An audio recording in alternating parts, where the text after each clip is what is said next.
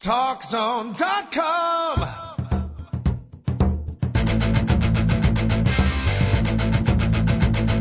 Now, TalkZone presents Two Guys and a Mic, your mid-morning break sports talk show. It's a passionate yet lighthearted look at the world of sports, featuring the coach, John Cohn, and the big dog, Joel Radwanski. They'll recap the games from yesterday, look ahead to the matchups tonight, and cover a lot more in between. Now, Two Guys and a Mic on TalkZone.com. We do welcome you to the Two Guys and a Mic show here on a midweek hump day Wednesday, if you will. Beautiful, beautiful. It's not hot in steamy day in the fine city of Chicago. It's the coach, possibly flying solo today. Hopefully going to be joined by the big dog. We'll be talking sports and more right up until 11 o'clock. 1 hour of sports talk here on the TalkZone.com. We do it each and every day, folks, Monday through Friday. 1 hour a day, 5 in toto. How about that? Mel Allen would say. Welcome, everybody. Hope you had a great day. The morning's off to a great start. We had some baseball action last night. We'll certainly talk about that. We got the Tour de France continuing. As you know, we are the only station giving you stage-to-stage coverage of the Tour de France. We got some basketball coaching news. We got, of course, right here in Chicago, the big news, Lou Pinnella, Uncle Lou, finally announcing his retirement. Kind of an odd time to do so. Right after the All-Star break, we thought maybe he'd do it at the start of the year, beginning of the year, or right near the very end. Kind of weird. The timing of it in the middle of the season, but so be it. And the Cubs responded to Uncle Lou's retirement by coming up with a big comeback victory yesterday. It looked like they were not responding to his retirement when they fell behind 6-1 early. Ryan Dempster went in the dumpster yesterday early, and the fielding wasn't much better. That's Dempster in the dumpster if you're keeping score at home. And they were down, I believe, 6-1. 6-1 and came back, won the ball game 14-7. Aramis Ramirez. And we always said he was just too good of a hitter to be in that long of a slump, and Aramis Ramirez has proved us correct. It took him a little bit too long to prove us correct, but he finally did, and Aramis came up with not one, not two, but 3 home runs yesterday. His third one, by the way, crushed it. Absolutely crushed it. The Houston Astro pitching was like hitting off a pitching machine yesterday, especially when the bullpen came in. So the Cubs come up with a nice 14-7 win. White Sox also won yesterday as they improved their American League Central Division leading standing to 3.5 games. Pretty impressive. Pretty impressive for a ball club that was 9.5 out. It seems like only a couple of shouts ago. White Sox win 4-0. John Dank, 7 2/3, only a couple of hits. So baseball, haven't had that many games in Chicago, at least, where both teams have won on the same day. Been kind of a rough season, particularly for the Cubs. That happened last night. Very, very nice. You want to call up, talk a little baseball. We will be doing that today on the show. Feel free to dial it up at 888-463-6748. That's 888-463-6748. Two guys and a mic. And again, we're hoping to get a call from the big dog, but it could be Coach flying solo. You never know. You never know what the big dog. If he was here, by the way, we're going to do another award-winning edition of our Midwest Hunting and Fishing Report, which is one of the highlights of the shows we've been doing over the years. There's not that many highlights, quite frankly. But when we do the Midwest Hunting and Fishing Report, it's beautiful because I'm the anti-hunter guy. Joel's the anti-fishing guy. The two of us don't really do either, yet we give you the expertise, surprisingly. It's been fairly acclaimed as a fairly knowledgeable Midwest hunting and fishing report. So we might get to that later in the show. Those that live out in the Midwest will take your favorite lakes, give you the fishing report, and what the heck, if Joel doesn't show up and you want to be the fishing expert on the show, you can do that too. 888-463-6748, the phone number. So that's coming up, of course, Tour de France. Chicago Blackhawks, there is a report as the Blackhawk players continue to defect. Don't think it'd be defect, it would be defect.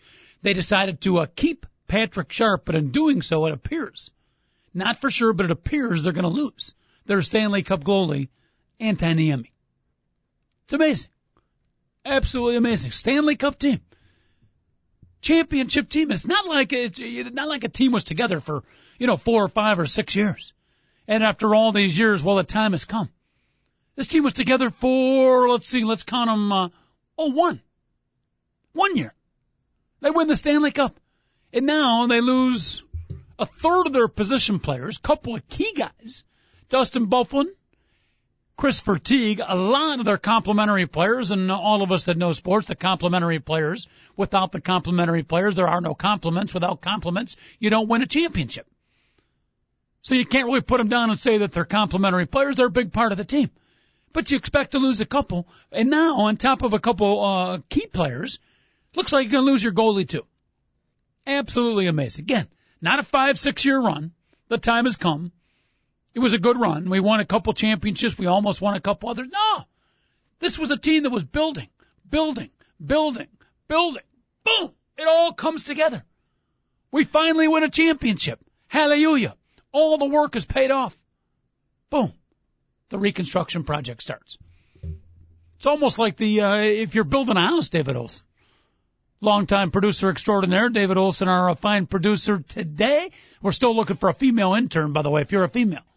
Interested in being an intern on the show, we have openings, to say the least. We are taking resumes as we speak. If you are a male who has a high-pitched voice, if you're a male who likes to dress as a female, or if you're a male with some female tendencies, we'll take anything. We're desperate for an intern here, somebody to get some work done. That's the bottom line. 888-463-6748. You can always email us, by the way, at Mike2Guys@AOL.com. David, turn up my volume here because my voice is already fading out here. I got to be careful not to strain. I got to coach a couple of games tonight. Again, email Mike2Guys@AOL.com. But the Blackhawk thing, it's almost like using the analogy of a construction business where you're building a house. And you know how long it takes going through the contractors and the contracts and getting the building permits and the putting everything together, meeting with the architect, long, painstaking project. And when it is finally done, you take a look at it, you sit back, and it's a beautiful, beautiful building. You built a wonderful house, and then all of a sudden you live in it for 6 months, and you tear it down again. Or maybe that's not a perfect analogy with the Blackhawks because they're keeping some of their players, but, you rip apart the top floor of the building. Again, not after 10 or 15 years, but after 1 year. So that seems a little bit odd. Don't want to talk Blackhawk hockey here, but losing goalie Anton Niemi is yet another straw in the ice hockey camel's back that continues to perturb me. And don't perturb me. I don't get perturbed that easy. 888-463-6748. Again, Coach and the Big Dog with you up until 11 o'clock. Apparently the Big Dog has joined us via his Verizon wireless cell phone. Uncle Lou Pinnella has retired. I know it's a tough moment for you, Joe Radwanski. Actually, maybe it's not such a tough moment. How are you, Big Dog? And your thoughts on the retirement of our good friend, everybody's uncle, Lou Pinnella. Yeah, that's why I had to have my moment of silence. And that's why I didn't join the show until 5 minutes in, Coach. There's, I did have to have my, it's pretty sad. The sad thing is the fact that the team is so underperformed, and I really don't blame, I don't blame Lou Pinnella. And a lot of people could be like, hey, do you remember the game he left Dempster? And remember the game he left Lilly? And managers make mistakes. The best manager in baseball, Mike Scioscia or Tony La Russa, whoever you want to argue, or Bobby Cox, has made mistakes this year and cost his team a game. Mm-hmm. Donnie Baseball yesterday, who was the interim manager, the only game he's been manager for the Dodgers all year long, he blew the game for the Dodgers as the manager. So, I don't blame Lou Pinnella. The team has totally underachieved. And you know what? He's mm-hmm. done a decent job. Not a great job or anything like that, but he's been a good manager for Chicago Cubs. Blame is the wrong word. But let me just present a different scenario to it, and I'm going to make it personal because I ended up coaching a travel baseball team this summer, Big Dog, and assistant coaching. Mm-hmm. And we really didn't want to do the travel baseball circuit. My son was kind of burned out on baseball. It was a long season up until middle of June. And we started back in late April. So it was a long season, but it's a long story, but a couple of his buddies were playing. They needed players. The head coach was a good friend of mine, et cetera, et cetera, et cetera. But so we agreed to go on the team, and I agreed to help manage the team. Okay? And, the first couple of weeks I was kind of into it. The last 3-4 weeks, it has been a battle. I'm out there. I'm clapping. I'm making some moves, suggestion to the head coach. I'm into it, but it's not my normal coaching job. And the sharpness of the team has not performed well. and we're kind of fading. So here's the analogy I'm making. Lou Pinnella, or X's and O's, maybe not so bad. But is there an overall malaise? Thank you. That subtly, it's something that just the players don't even realize it, but just a lack of attention to detail, a lack of sharpness, a lack of edge. I see it in my pony league team because I'm not into it as a coach. And again, I'm not sitting there not doing anything. I'm clapping. I'm still there doing my thing, but I don't have the edge as a coach. And I think Lou Pinnella doesn't have that extra edge and zest that he used to have. Does that subtly carry over to the ball club?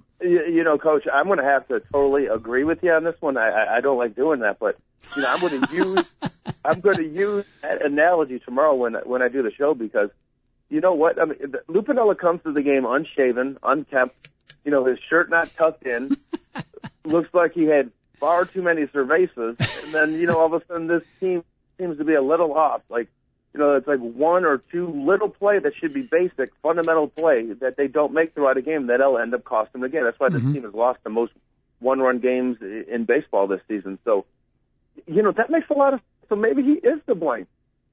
I hate to use the word blame, but there's just there's a lack of sharpness and edge in the team. Is the word cause better for you? Possible. How about a lack of sense of, and I'm trying to get away from blame, but just trying to picking out what's missing, a lack of sense of urgency. Maybe. But he is everybody's favorite Uncle Lou. You have to admit, when he retires, he would be the kind of guy you could almost open up like Rent-A-Uncle.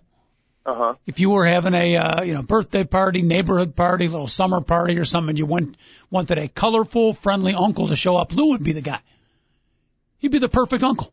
Well, yeah, he's not my favorite. My favorite uncle is my gay uncle. He always gives me the best clothes at Christmas.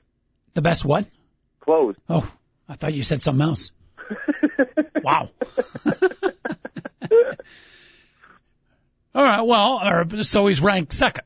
And that could be our daily quandary for the day, your favorite uncles out there.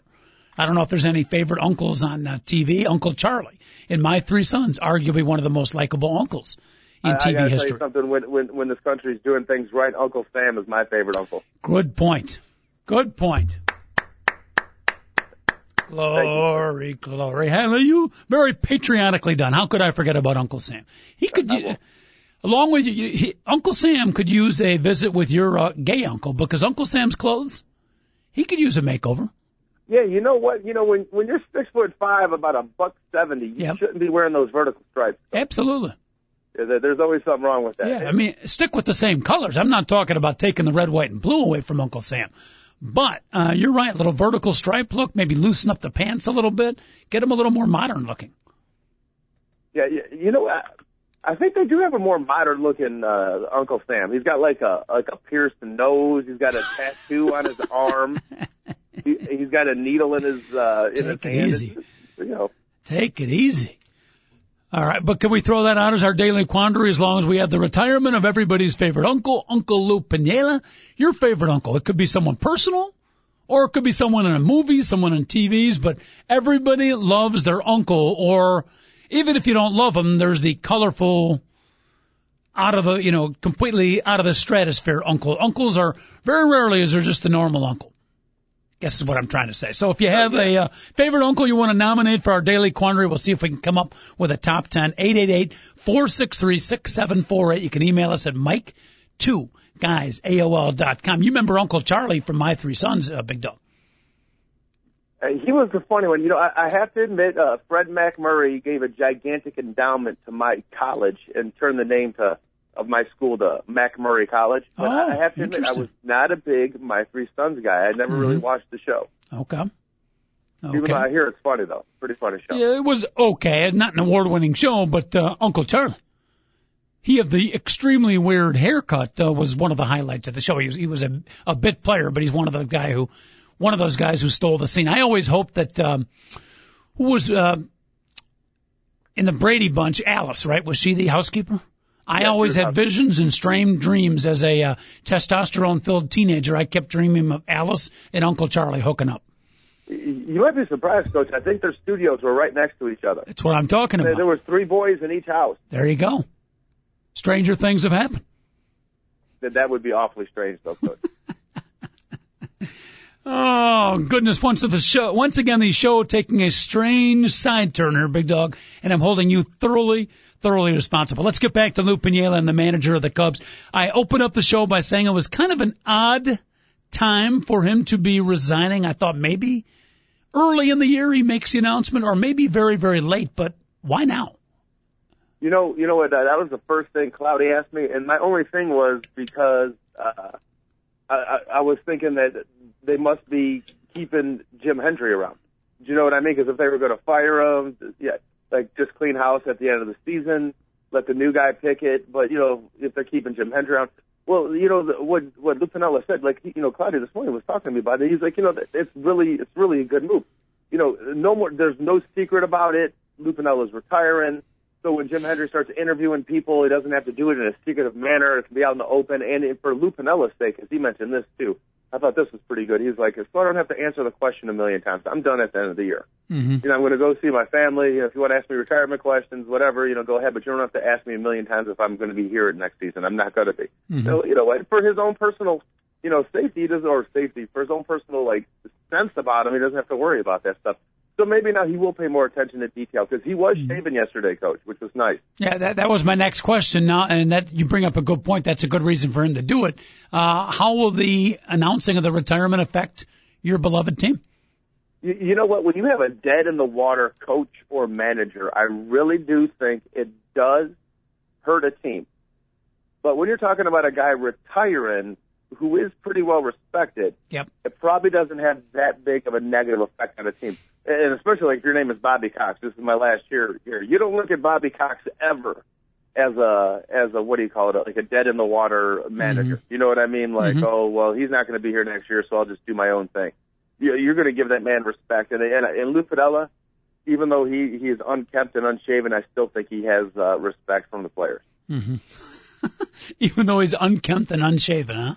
Yeah, he needs to shower and comb his hair and shave a little bit more often. You're the manager of the Chicago Cubs. If you're a player, I don't care if you don't shave or anything like that, but there's something, if you're the manager, you've got to look tip-top. I really, truly believe that, Coach. It has bothered me the way he has looked. It has. I can almost handle the unkempt and the unshaven if we could tighten up the abdominals a little bit. And I know you're a personal trainer. I know you'd be willing to do that, but the Uncle Lou gut. And, of course, we all know in baseball, for some weird reason, the managers, unlike any other sport, they wear the uniform of the team, and the Uncle Lou gut as he walks out to change a pitcher, just not a good look, Big Dog. I'm going to have to disagree with you there because when you think about, like, some of the great managers that at least that I've seen, Tommy Lasorda, Earl Weaver, Terry Bevington, a lot of these guys had guts, Coach. A lot of them had guts. I mean, I don't mean guts as in terms of Waypole. Uh-huh. I mean in terms of they had the pot belly. So I don't really think it matters in baseball. Okay, good point. Greatest, what some would argue, the greatest player in baseball history, Babe Ruth, had a pretty strong abdominal region. Yeah, he had skinny piano legs and a big gut. It was funny when he came up with the Boston Red Sox. Have you ever seen pictures of that guy? No. Babe Ruth when he came up with the Red Sox.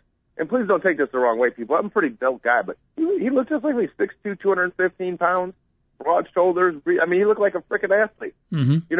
He got a little bigger before he was traded from Boston, for a loan to pay for the Broadway show Nanette. Okay, but yeah, I mean, he blew up in New York. I mean, those Frankfurters really got to him, Coach. Mm-hmm. So yeah, it's the gut in baseball. If you can swing the bat and have a rocket for an arm, you might be able to get away with it. Not so much nowadays, but, definitely in the day. If you think about it, nowadays there's only a couple, big, hefty guys, and they got thick bases. Not like Babe Ruth, who had a big, fat gut and skinny legs. Like Pablo Sandoval, who's got a big base.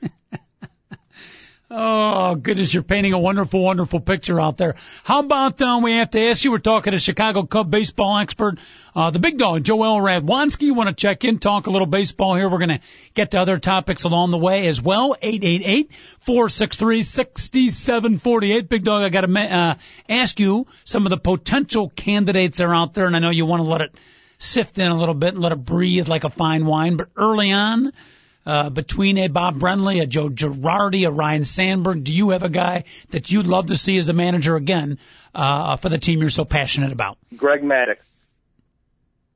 As manager? as manager. A little bit early. I've been asked this question a million times. Yes, and no matter what I say, it's going to be Greg Maddux. And even though I'm not a big fan of Tony La Russa, or Abner Doubleday, because he thinks he invented the game, he almost did. So if you could steal him from the Cardinals, because there's been talk about that, I would love that. And then there's been other talk, Coach, of Freddie Gonzalez, the former manager of the Marlins.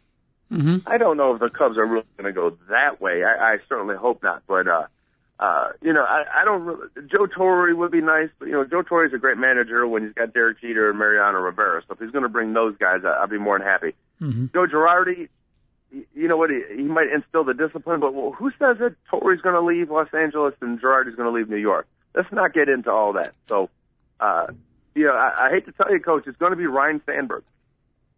Well, you don't have to hate to tell me. That's my first choice. Okay, well, I really, you know what, I will give you this. This is what I like about Ryne Sandberg. Even though he's a Hall of Famer, he decided to go back through the minor leagues and manage through the system. So yes. The guy's obviously willing to put the work in. Yep. And the minor league players have really respected him. Mm-hmm. And I hate to say this because this bothers me, but you know what, it seems like major league players don't respect guys that don't have a lot of credentials, as a player, mm-hmm. unless they have a really, really, iron fist. So hopefully Ryne Sandberg knows how to speak Spanish, and I don't say that kiddingly, Coach, because it really does help, especially when you have a bunch of players on your team that don't speak English. Mm-hmm. Hopefully, he knows how to speak Spanish, so that would help. That would help big time. La Russa, Girardi, Pinnella, Ozzie Guillen, all these guys speak 2 languages. It really helps, nowadays, especially when you have guys coming in from the Dominican Republic who are 26, who, but they don't know how to speak English. It does help as a manager to be able to speak in a native tongue. Mm-hmm. And what you were alluding to earlier is Ryne Sandberg, Hall of Famer. He was out of baseball for a while, pretty much out of the blue. About 5 years ago, came to the Chicago Cubs, say, I'd like to get into managing. And the Chicago Cub, I don't know if it was Jim Hendry at that point or who made the decision. Yeah. Hendry's been here long enough, Coach. Okay. I'm almost positive it was Hendry. Yeah. Okay. And they basically told Ryne, we'd love to have you part of the program, but you got to show us. You got to work your way up. He's not going to start, as many do, at the major league level. When I say many that are Hall of Famers and stars for a team. And like you said, Ryne Sandberg said no problem at all. I don't know if he was thrilled about it, but was not too much of an ego as a Hall of Famer to go down in Class A, Class AA, and move up to Class AAA. He did his time in the minor league. I fully respect that. How is Ryne Sandberg going to be able to handle the Chicago media? He couldn't handle it as a player, even when people were patting him on the back constantly. Oh, you're the best second baseman in the game. You're going to break the all-time record. You're the best fielding second baseman possibly ever. You're the best base runner in the game, blah, blah, blah. And he still couldn't handle the pressure of the camera in his face.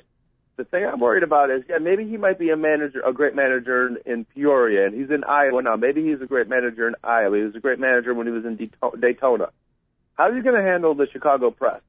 And the only press worse than Chicago is New York when it comes to sports. Mm-hmm. The LA press is tough on sports fans, on the sports, but as soon as the team goes bad, nobody cares. You know what I mean? You don't hear the call-in shows in Los Angeles blasting people when they're bad. You hear it in New York, Philadelphia, and Chicago, though.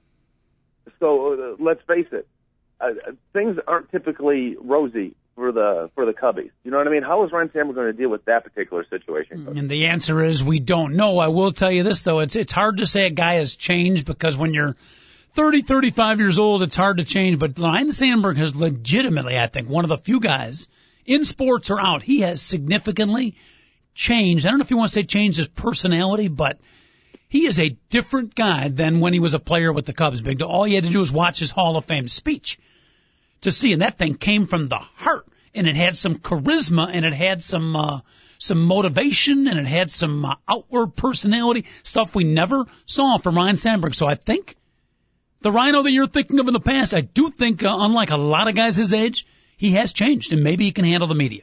Yeah, maybe so. And it is a little bit different giving a speech than handling questions, though. I was using the speech as an example of how he has changed, and I think he's shown at the minor league level. He's gotten in some pretty good arguments. You remember the big battle where the fight broke out, and one of the players was it his team or the opposing team that threw the ball at a player at the other team, missed, hit a fan, that whole catastrophe. Sandberg was in the middle of that. Yeah, it was a Cub player, a Peoria Cub player, who threw the ball into and it accidentally hit a fan in the stand and hurt him pretty bad. So, yeah, it was. I don't know. He handled that pretty good, Coach. I have to say he did. He did handle that well. Now, here's my theory. See if you're with me on this. This is the reason I want Ryne Sandberg. I like Greg Maddux, but I think you're promoting him too soon as the manager. I'd like Greg as the pitching coach. Here's my theory. David Olson, what has it been, 101 years, 102? How many years since the Cubs? 1908, so this is the 102 years. It's going to be at least 103 years. 102 years, and all of us, so you had David Olson's age, your age, Joel, my age, that equals about 102, maybe a little bit over. We've waited a long time, okay? When it finally happens, and hopefully it's going to be in the next 5 years, when we finally win that World Series, I want it to be as sweet as it can be. It's been a long wait. I don't want, I'd love to see the Cubs win the championship, but it would lessen the thrill if we had a manager we brought in like a Joe Torre, and we had a bunch of free agent players. Maybe we brought in some guys that didn't have that true Cub feeling. Okay? I'm not saying I wouldn't be happy, but I've waited 102 damn years, Big Dog, not me personally. Okay, but it's been that long. I want, if it's gonna happen, I want it to be as great and make it worth that wait. Ryne Sandberg, an ex-Cub, even Joe Girardi, who was a Cub player. Greg Maddux is the pitching coach, and some home-built players, maybe a veteran like a Ramirez. He's been around long enough with the Starlin Castro and Tyler Colvin, guys like that. That would make the win that much sweeter. That's why I want Ryne Sandberg to manage, because I would thoroughly enjoy the World Series victory. Yeah, I wouldn't agree with you there, Coach. I really don't care at that point. I mean, I'm not going to say, I don't enjoy it as much because Joe Torre was the manager. I'm not going to care at all at that particular point. And not at all. At all. Okay. Not at all. I can care less. Yeah, it'd be nice if Maddux or Sandberg was the manager, but did it make the Super Bowl victory for you any more special because Mike Ditka was the coach of the Bears instead of Neil Armstrong? Yeah. I'm not saying a lot, but a little bit, yes. The fact that an ex-Bear, Mike Ditka, a Chicago guy, was the coach of the team, I would say yes, it did make it more special. Okay. If you say so. To me, I don't care. I just want them to get it done. I'm sick of waiting. Okay. The amount of time, the amount of money, the amount of just ridicule that I've put up with as being a Cub fan. I got to be quite honest with you. I'm pretty sick of it, to be honest with you. So. All right. We'll get off the baseball beat here in a second real quick. Before we head to a break, Big Dog, speaking of taking abuse as a Cubs fan, you got to put up with some more with your TV show, webcasting show, blackandbluecity.com. As we head into a break, Big Dog, I'll publicize that once again. We want our fans to check out the Big Dog on the big screen. Yes, check it out at www.blackandbluecity.com so we can move from being a web series into going on to WCIU. We're on WCIU.com right now. You can go there to check it out, Black and Blue City. Please become a fan on Facebook, Black and Blue City. And, because we're going to be on television next year in April, but we're hoping to get on before the end of this particular baseball season. It would really help me out drastically, Coach. Please, so let's make it happen. And you are the blue of the Black and Blue. As you can probably tell by my remarks about the Chicago Cubs, yeah. Been a tough year, so you got to battle up against this White Sox guy. And right now, when you started the show, both teams were in the dumpster. Ever since the show came on, the White Sox arrow up, Cubs arrow kind of hanging in. So you got a tough battle for you. Tough battle ahead of you.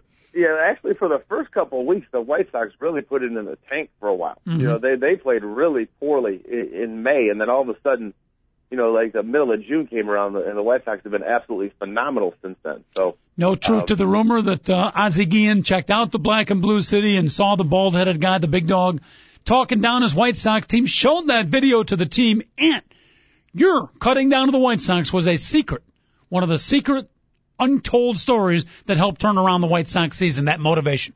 It might possibly be because I do some tweeting for Black and Blue City, and Ozzie and I got into it one day through tweet. Did he rub your head? No, he did not rub my head. We were tweeting each other, Coach. Which I'd be more than happy to do for you also, by the way. Thank you very much. I appreciate that. All right, we'll take a quick break. Dog and the Coach with you up until 11. Who's your favorite uncle? TV, movie star, or personal? We're coming up with a top 10 list of uncles in honor of everybody's favorite uncle, Uncle Lou Pinnella, retiring at the age of 62. Back in a minute. TalkZone.com. 2 guys, 1 mic, and a favorite uncle.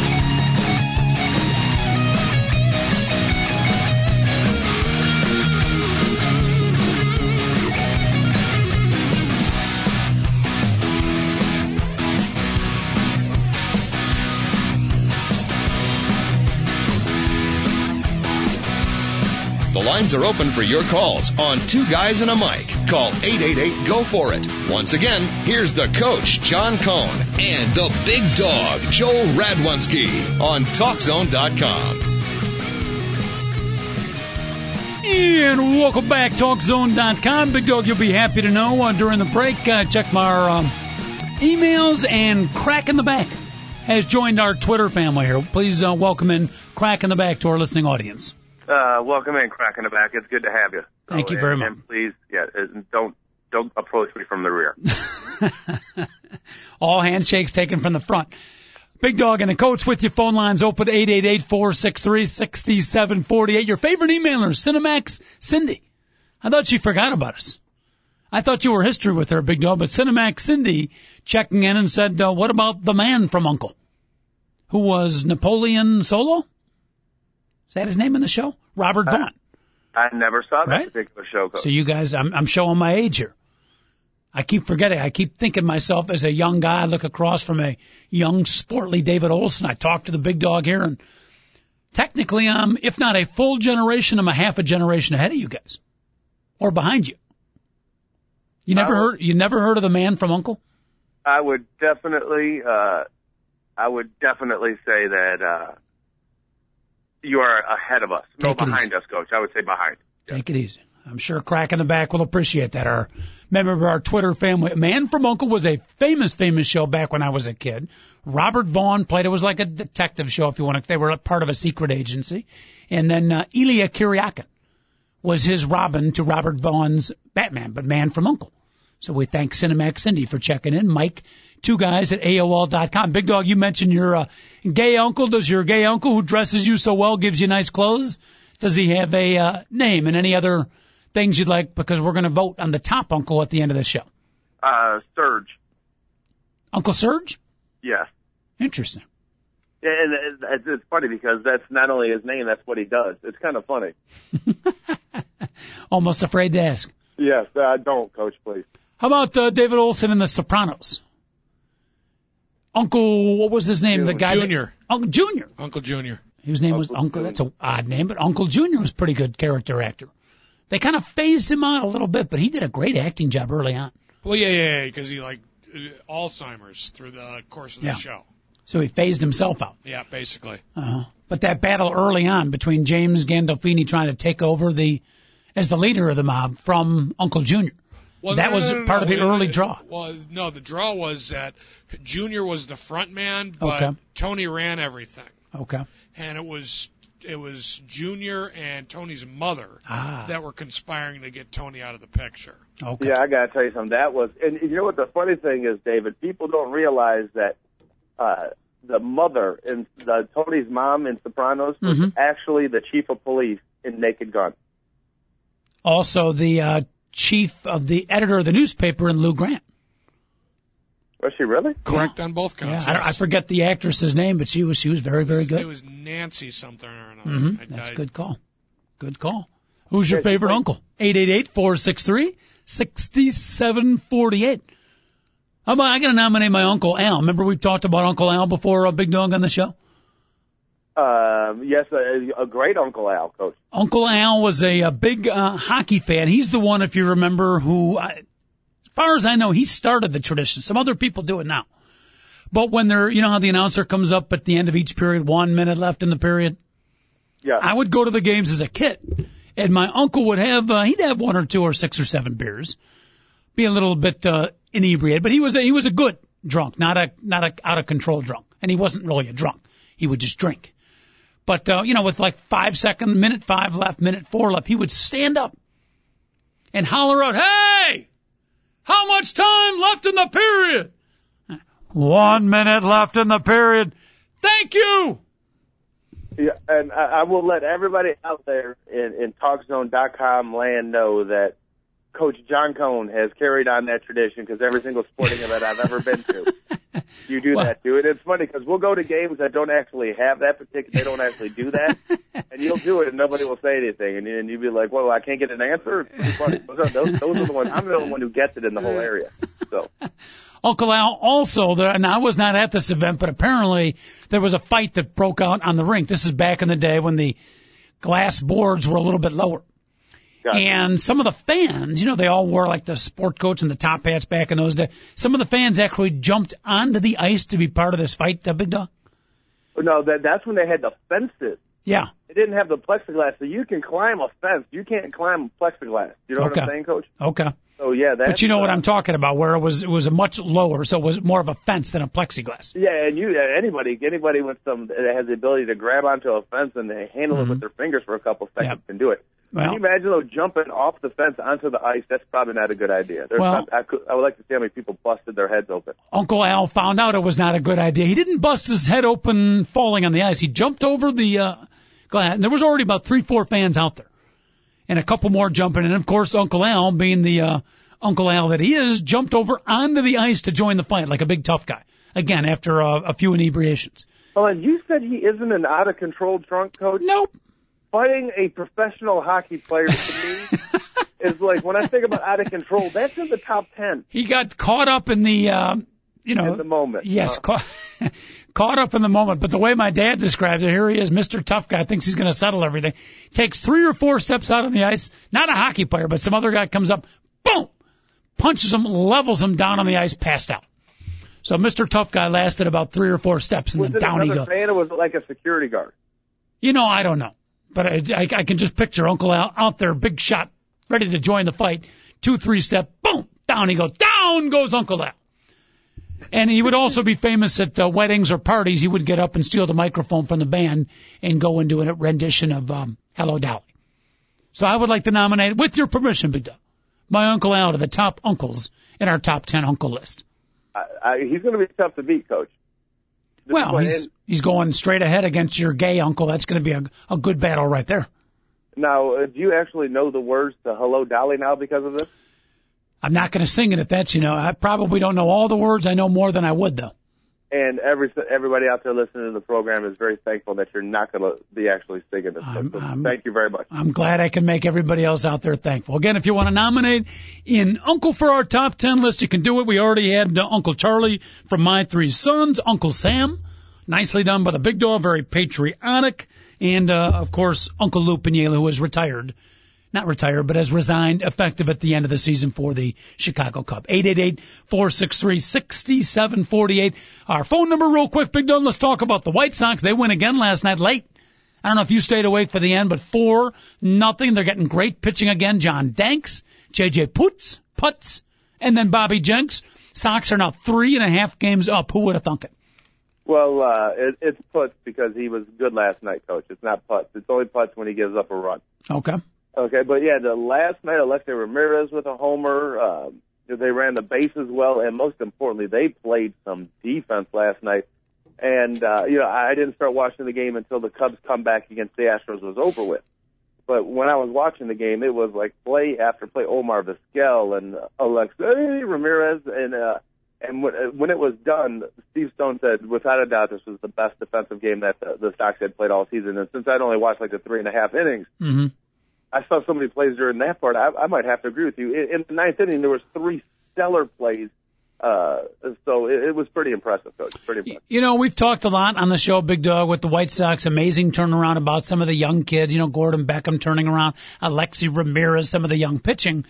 You mentioned one veteran, I'm going to mention another guy, too, that have quietly performed way ahead of what they thought they would, especially during the comeback. One is Omar Vizcaíno, who's been playing third base, and another quietly having a pretty good season, Juan Pierre. Two, I think both of them are over 40. Juan Pierre's at least close to it, that have, feel free to correct me if I'm wrong, but the two key parts of the White Sox turnaround. There's no doubt about that, Coach. That's 100% correct. I mean, they have been absolutely phenomenal. So, and you know, I always stress this for somebody that can't get stuff right in my life, but the little things are important.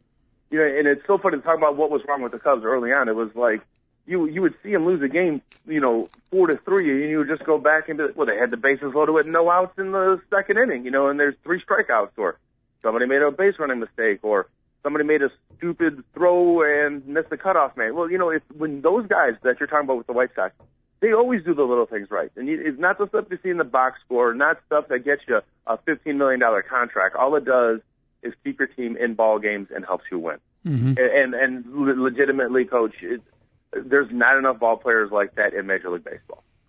And Omar Vizcaíno, you remember they picked him up almost as a afterthought, not, unless I'm mistaken, not that much before the actual start of the season, right, Big Dog?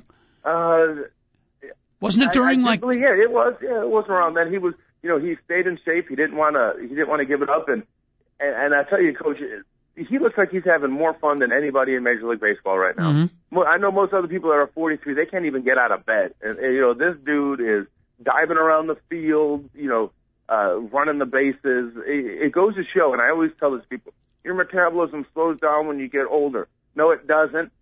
All you have to do is exercise and eat right, and if you treat your body right, mm-hmm. obviously it takes you a longer time to repair. I know that as I'm getting older, and you do lose your white muscle fiber, which makes you slower. But if you do things right, you can live a nice, healthy life your whole entire life.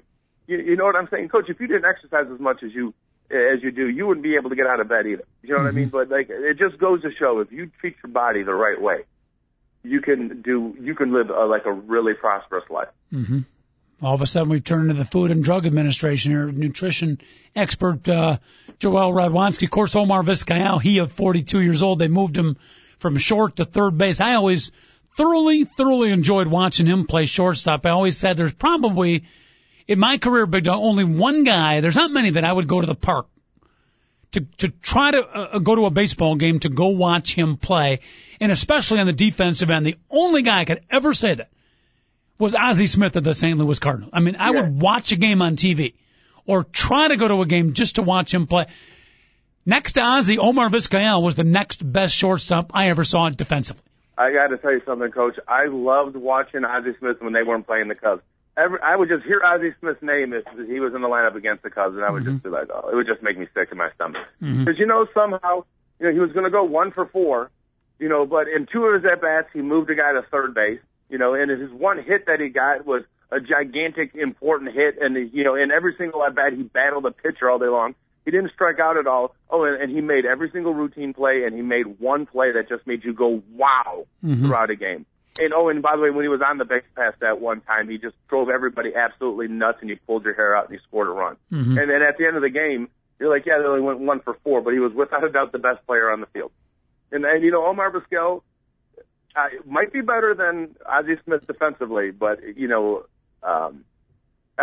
tough to say who was better offensively, Coach, because I know Vizcaíno's numbers are a little better. But it was back in the days of the 70s and 80s when Ozzie Smith was doing that, and it was a little bit more difficult to get hits back then. But, yeah, I have to agree with you. Those two are, without a doubt, the best defensive players I've ever seen. Prior to doing this particular Two Guys at a Mic show, we used to do a radio show in the morning, but we did not have a TV in the studio. And for my pre-prep at home, I would read papers. I would not watch typically ESPN in the morning. If I saw ESPN's top... What I do. I do that and the computer. I wish I could get the paper, but it's Aurora. So we get like yesterday's paper. Okay. Because we're so far out. But I'm going to connect this to shortstops in just a second here as we talk Omar Vizcaíno, Ozzie Smith, some of the great shortstops.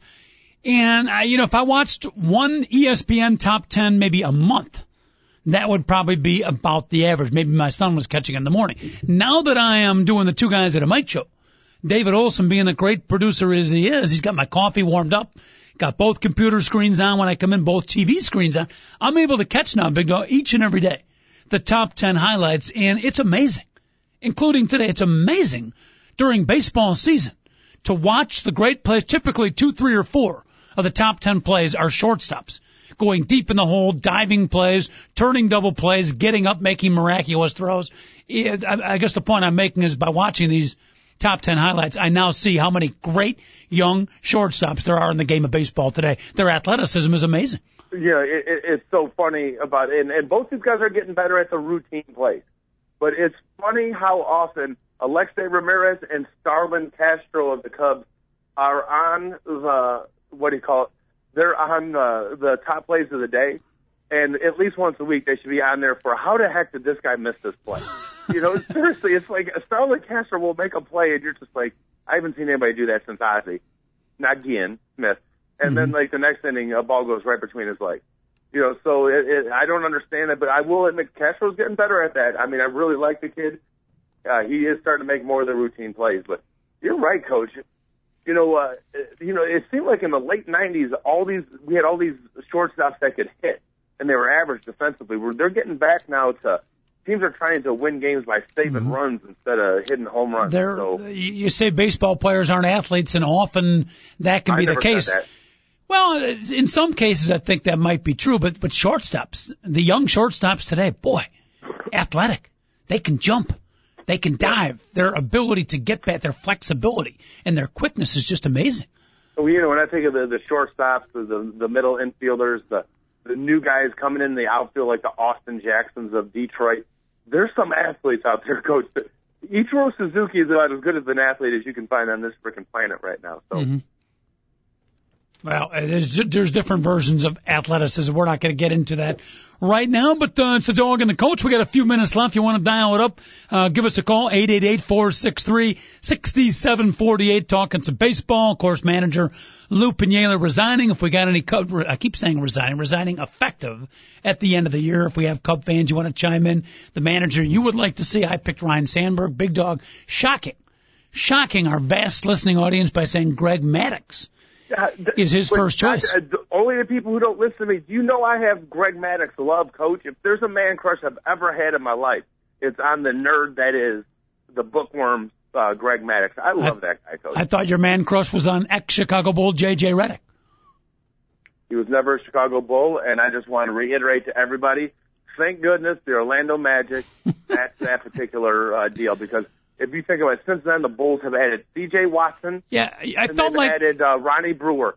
Thank you. No, thank you to J.J. We already had J.J. Redick. His name is Kyle Korver.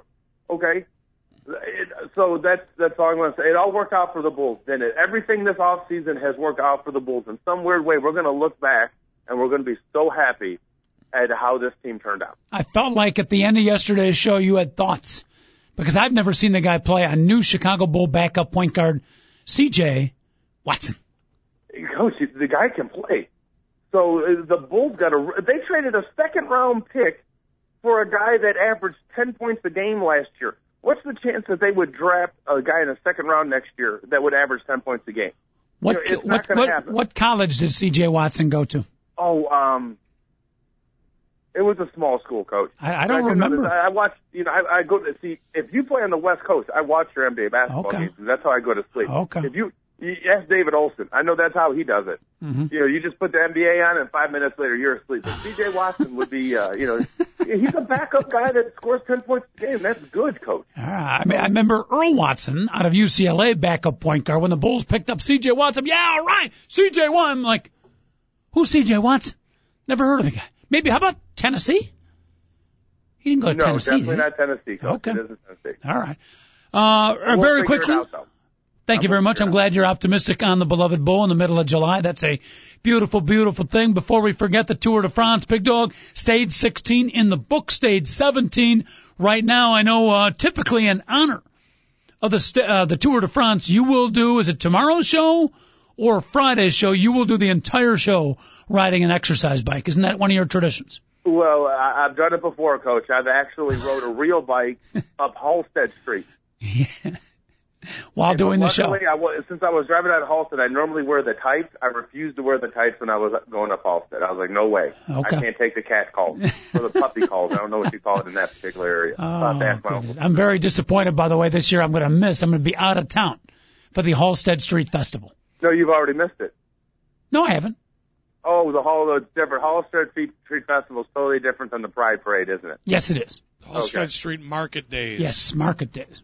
Highly recommended for any people watcher savant like myself. Yeah, and if you need high heels in a size 15 triple E, you can probably get them there. Yeah. But everybody is totally cool. Just very, very fun environment. Just don't do as I did last year and bring your wife and 13-year-old son with. That would not be recommended. That would make a lot of sense. Yeah. I'll go with you this year, Big Dog, if I'm in town. But I think I'm out of town. Just as long as you can bring me a bottle and I can sip on it while I'm going through there, because I have to feel at ease. If you know what I mean, I can get a little upset in those situations. Coach. Would you rather have a bottle in front of you or a frontal lobotomy? Frontal lobotomy. But you bring up the fact wearing the shorts and bicycling, and the Tour de France guys, what do they ride, like 100 miles a day? 110 miles? It's way up there, Coach. I went out, Big Dog, and maybe you've bicycled more than me. Maybe you can give some advice to our young listeners out there. I went out for a very brief neighborhood bicycle ride 2 days ago.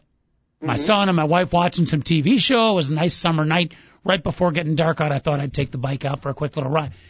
Came back after 15 minutes, and I don't know how to gently put this, but definite irritation / soreness in the groinial region. Do you mean your taint? Beg your pardon? I'm not. Ice is the best way, or maybe a little baby powder. Well, was it from friction, or was it from actual muscle soreness? No, friction. Oh, that's baby powder. Friction. Well, all right, I was baby good. Powder on there, Coach. But that was for a very, very, down there at you at this age. All right, so baby powder, prior, post, or yes to both? Prior. You got to throw it on there prior. See, there you go. That's anytime there's friction involved, you just throw a little baby powder in there. You don't want to go with lotions, Coach, because it'll start getting squishy and you'll feel real uncomfortable. Okay. I was going to ask how the Tour de France. I mean, I went out for a casual 15-minute ride. These guys are bicycling at high speeds competitively for 6, 7, 8 hours a day. How they handle it, but I think you just described it. Probably plenty of powder, and I'm sure their seats are better padded than mine. Yeah, and I'm sure those guys have all that stuff figured out. And let's face it, if you decide to make a career, because it doesn't happen to everybody, it might just be the way you ride. It might be it just might be the way you sit on there. It might be your skin. Trust me, if those guys have that issue, they retire from bicycling before they even decide to make it a career. Mm-hmm. So yeah, those guys aren't dealing with that issue typically. Possibly they go to a plastic surgeon and get a lift and tuck, if you will.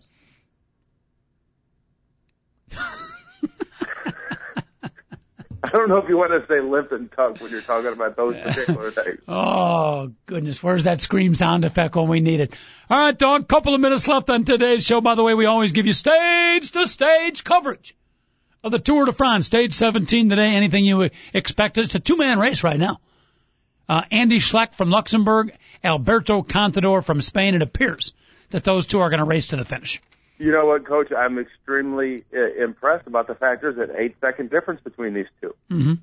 I mean, how often do you get to see that? That doesn't happen very often. And I don't. Has there ever been one of those races that actually came down to the last day? You mentioned that before. I don't recall it. And how cool would that be if it came down to the final 2 miles on flatland?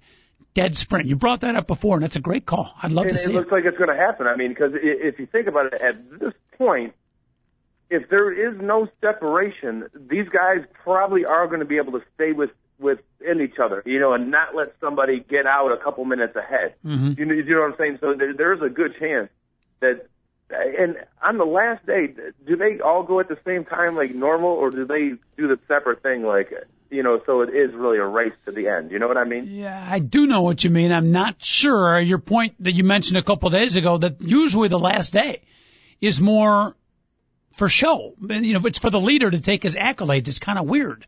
But this year, maybe it won't be, will actually, it was almost like the British Open where the guy had like an 8-stroke lead. But this year, maybe it will be tight in the final day. We won't have parades out there. We'll have an actual race. Yeah, see, I get sick of these unwritten rules in bicycling because I do remember a couple of years ago when, like Lance Armstrong, it was the closest he had ever been that somebody had ever been to him. It was like 4 minutes. And I'm like, wow, somebody actually, if they make a run, because you're talking about 100 miles, somebody can make up, 4 minutes. And they were like, oh, no, it's an unwritten rule. On the last day, you don't try to win. Yeah, what? And I'm like, what? Yeah. Are you serious? Really, it's only a 19-stage race and not a 20-stage race. Yeah, you can throw that unwritten rule right away right out the window along with the unwritten rule book. That's brutal. Well, something tells me the way that this Schleck, because what's his name? Schleck? Andy Schleck. He, from when his chain got popped off, yep, and he was passed by Contador, something tells me that he is going to be racing to the end anyways. And if anybody knows Alberto Contador and what a pain in the butt he's been over the last couple of years, the only time I ever hear comments that I remember from bicyclers is when he says something stupid. And he said a lot of dumb stuff over the last couple of years. Him and Armstrong got into it last year, and he said a bunch of bad stuff the year before. So it's going to go down the last day. And I will tell you this, if it is the last day, I will watch the last 20 minutes of the race. Mm-hmm.